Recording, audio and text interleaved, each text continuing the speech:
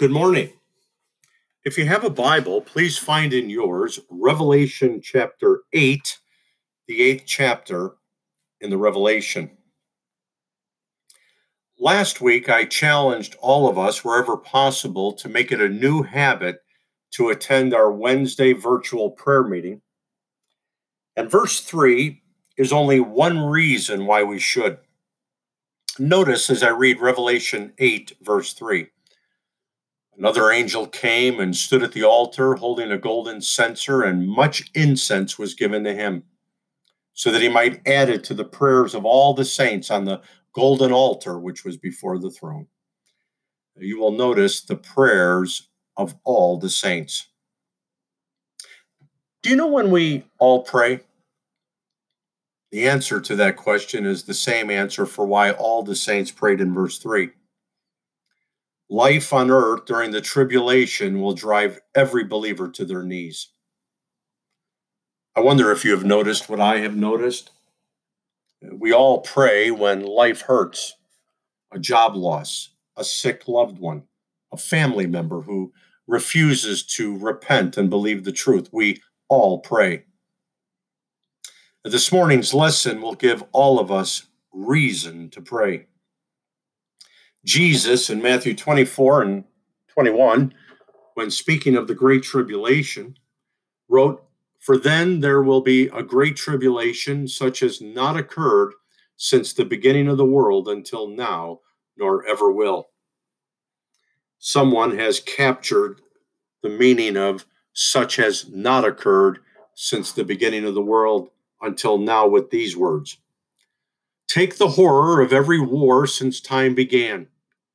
Throw in every natural disaster in recorded history, and cast off all restraints so that the unspeakable cruelty and hatred and injustice of man towards his fellow men can fully mature, and compress all of it into a period of 7 years. Even if you can imagine such a horror, it wouldn't approach the mind-boggling terror and turmoil of the tribulation." Let me just say, after chapter 4 in this book, when the church is no longer on earth because she has been raptured to heaven, all the way to chapter 19, when Jesus returns to this earth, are some of the most depressing chapters in all of the Bible. You might ask, why then are you teaching on such depressing chapters? I must remind us this book called the Revelation was written exclusively to the 7 churches. And we now know what was written to them was written to us. This book called the Revelation was written to 7 churches who will never experience the tribulation. They will never see the tribulation. They will never enter the tribulation. And here's why the church must brace itself for what they're about to learn. The message of Scripture from chapter 6 through 19 to the church concerning the tribulation period is simply this: preach to the world around you, flee from the wrath to come. Flee from the tribulation by making sure you are rapture ready. Jesus Christ's wrath is so severe, it is described this way in Revelation 6 and 16. "They said to the mountains and to the rocks, 'Fall on us and hide us from the presence of him who sits on the throne and from the wrath of the Lamb.' They would rather be buried beneath stones than to incur one more day of his wrath." Do you know what we ought to be saying to the world around us? How about what John the Baptist said in his day in Matthew 3, 7, and 8? He asked, "Who warned you to flee from the wrath to come?" He then said, "Therefore, bear fruit in keeping with repentance." Now, for those of you who have been with me during the 7 seals towards the beginning of the tribulation in chapter 6, I have bad news for us. The 7 trumpets, which bring us more towards the midpoint of the tribulation in chapter 8, are far worse. I'd like you to begin with me to look at the seven trumpets. We'll move our way quickly through them because I have one major point to make. In Revelation 8 and 7 is the first trumpet. The first sounded, and there came hail and fire mixed with blood, and they were thrown to the earth, and a third of the earth was burned up, and a third of the trees were burned up, and all the green grass was burned up. The first trumpet parallels the seventh plague that came on Egypt in Exodus 9 when Pharaoh would not let the Jewish people go. The seventh plague was hail, and the great hail destroyed the crops and the agriculture of the Egyptians. The second of the seven trumpets can be found by reading verse 8. Notice in verse 8, the second angel sounded, and something like a great mountain burning with fire was thrown into the sea, and a third of the sea became blood. The third trumpet, or the second trumpet, parallels the first in that in Exodus chapter 7, the first plague, the Nile River, turned into blood, which brings us to the third trumpet. And it also parallels the first plague. Notice verses 10 and 11. The third angel sounded, and a great star fell from heaven, burning like a torch, and it fell on a third of the rivers and the springs of the water. The name of the star is called Wormwood, and a third of the waters became wormwood, and many men died from the waters because they were made bitter. The Nile River, when it was turned to water, or to blood rather, affected the drinking water. The fourth trumpet, notice as I read verse 12. The fourth angel sounded, and a third of the sun, and a third of the moon, and a third of the stars were struck, so that a third of them would be darkened, and the day would not shine for a third of it, and the night in the same way. The fourth trumpet is very similar to Exodus 10, where the ninth plague that came on Egypt was thick darkness over the whole land. And we need chapter 9, verses 1 and 3 to make our way to the fifth trumpet. Then the fifth angel sounded, and I saw a star from heaven which had fallen to the earth, and the key of the bottomless pit was given to him. He opened the bottomless pit, and smoke went up out of the pit like the smoke of a great furnace, and the sun and the air were darkened by the smoke of the pit. Now watch this, verse 3. And out of the smoke came locusts upon the earth. The eighth plague in Egypt, God sent locusts to Egypt. Now, why did I take us through the first five of the seven trumpets so quickly? Well, I wonder if you could see what I do. Last week, we learned from Revelation chapter 12, there is a woman in this book, and the woman is a metaphor for Israel, and war broke out in heaven, and Michael and his angels defeated the devil and his. Zechariah tells us during the tribulation, all the nations come against Israel. And notice, God is sending many of the same plagues to the world that he did to Egypt. I wonder if you're beginning to notice what I am. Here's what I'm noticing, Zechariah 2 and 8, for thus says the Lord of hosts, after glory he has sent me against the nations which plunder you, for he who touches you touches the apple of his eye. Genesis 12 and 3, I will bless those who bless you, and the one who curses you I will curse. The judgment on the world is because of what the world is doing to Israel. It's no coincidence that 5 of the first 7 trumpet judgments mirror the very plagues that God sent on Pharaoh and Egypt when they were affecting the Israelites' freedom. The judgment intensifies. Notice chapter 9, verses 13 through 15, and you'll see why I say it now intensifies. Then the sixth angel sounded, that is the sixth trumpet, and I heard a voice from the 4 horns of the golden altar, which is before God, one saying to the sixth angel who had the trumpet, release the 4 angels who are bound at the great river Euphrates. And the 4 angels who had been prepared for the hour and the day and the month and year were released, and watch this, so that they would kill a third of mankind. A third of mankind was killed in Revelation chapter 9. Now, why do I say the judgment is intensifying? Here's why. Back in Revelation 6 and 8, we learned a fourth of the earth was killed. If we were to simply use today's numbers of 8 billion people in the world, 1/4 means 2 billion people die in Revelation 6. That leaves 6 billion alive. And now Revelation 9 is telling us a third of that 6 billion will die. A third of 6 billion is another 2 billion people that die at the midway point of the tribulation. You know what that means? That means half the world is dead. Remember when I said John the Baptist teaches us to preach, flee from the wrath to come by bearing fruit in keeping with repentance? Notice why I shared those thoughts early on as I read verses 20 and 21 of Revelation 9. The rest of mankind who are not killed by these plagues did not repent of the works of their hands so as to not worship demons and the idols of gold and of silver and of brass and of stone and of wood, which can neither see nor hear nor walk, and they did not repent of their murders, nor of their sorceries, nor of their immorality, nor of their thefts. This past week, I was listening to a call-in show on Moody Radio. Guest pastor was taking questions. One of the questions was, how do you witness to a gay person? He said, it's not my job to talk about being gay. It's my job to tell people Christ accepts them the way they are.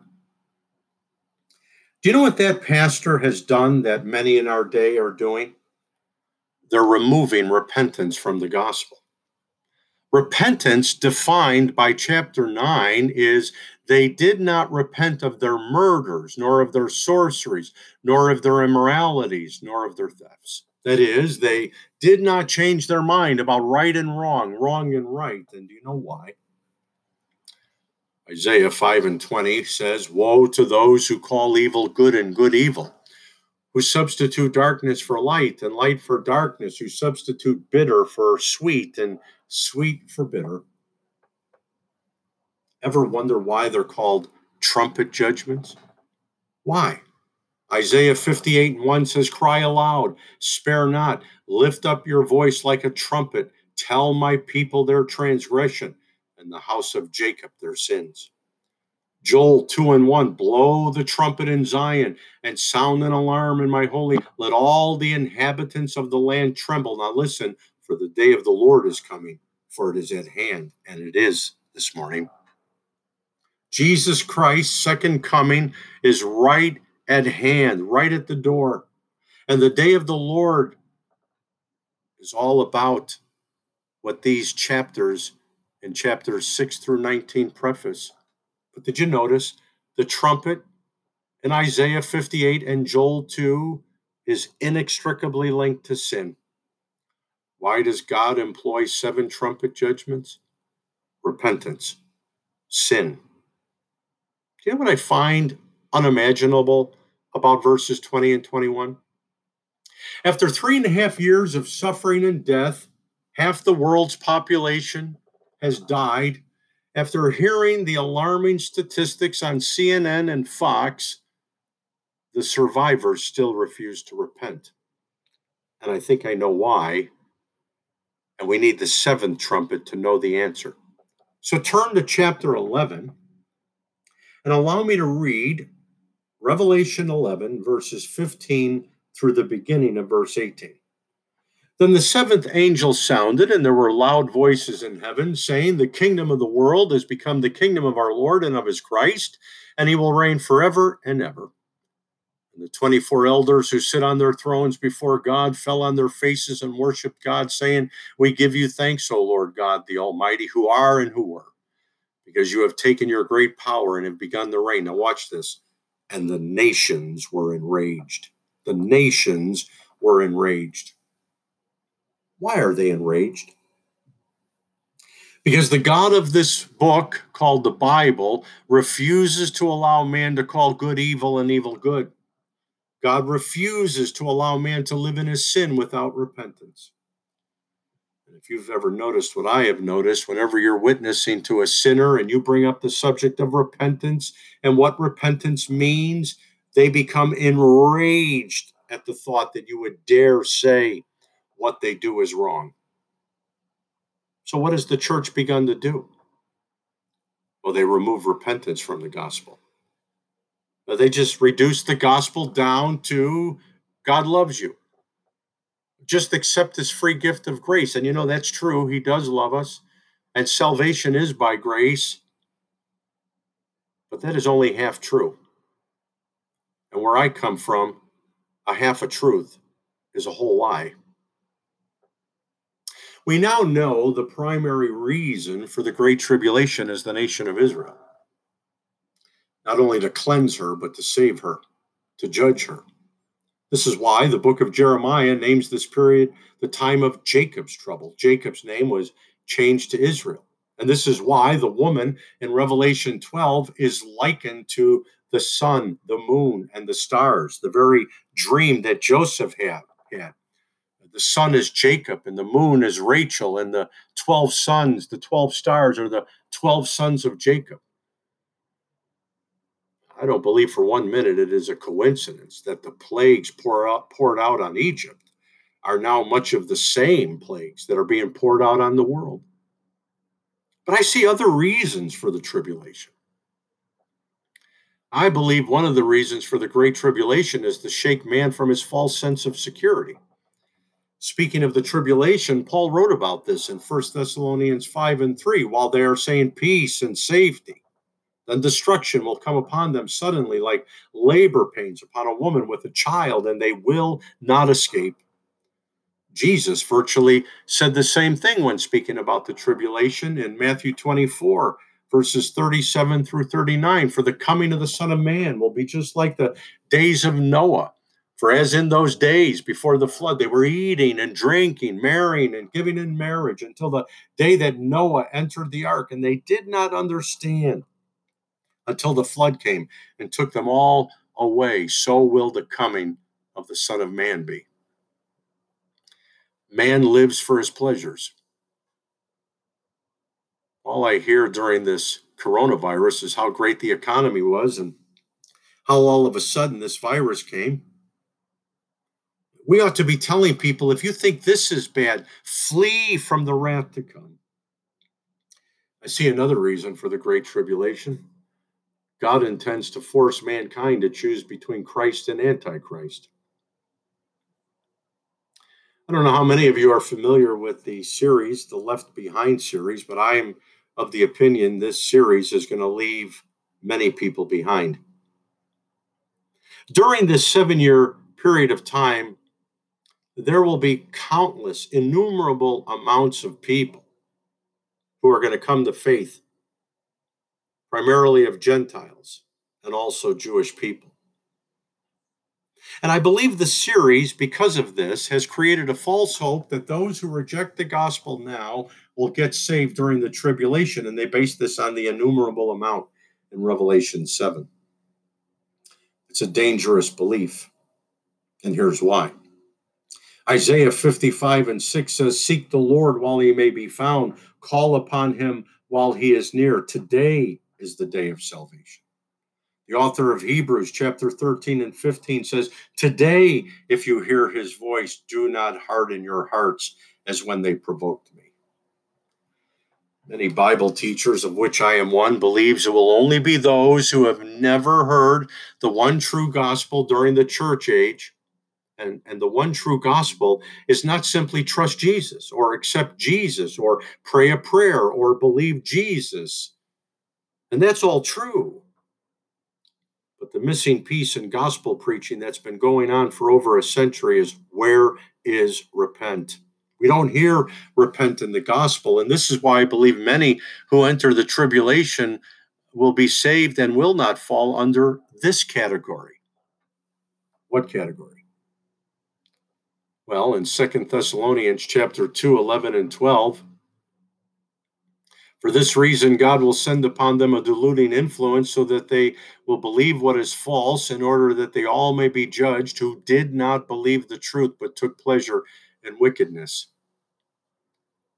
They did not believe the truth during the church age. They're going to enter the tribulation, and God is going to send a deluding influence on them to believe what is false because they took pleasure in wickedness. Do you know who takes pleasure in wickedness? Those who refuse to repent. There will be great pressure to believe a lie, to receive the mark of the beast. And that is why, just as our emphasis in preaching the gospel during this age of grace, during the church age, is today is the day of salvation, we should not be holding out hope for ourselves or for anyone that when the rapture comes or the tribulation comes, they'll be saved anyway. See, I just gave us reason to come every Wednesday and pray. We have a crisis in the country. Number one, half a gospel. Number two, people who think they are saved who are not saved. Why did I undertake the work of taking us, our church, through this book, the book of the Revelation? Well, here's why. Who in their right mind would want to be on earth during this period of great tribulation? Who in their right mind would want their loved ones to be on earth during this period of great tribulation? Who would want anyone to be on earth during this period of great tribulation? And may I ask, who is going to take the message of Scripture from these tribulation chapters to the church to preach to the world? Flee from the wrath to come, flee from the tribulation to come. So repent and be saved today, for today is the day of salvation.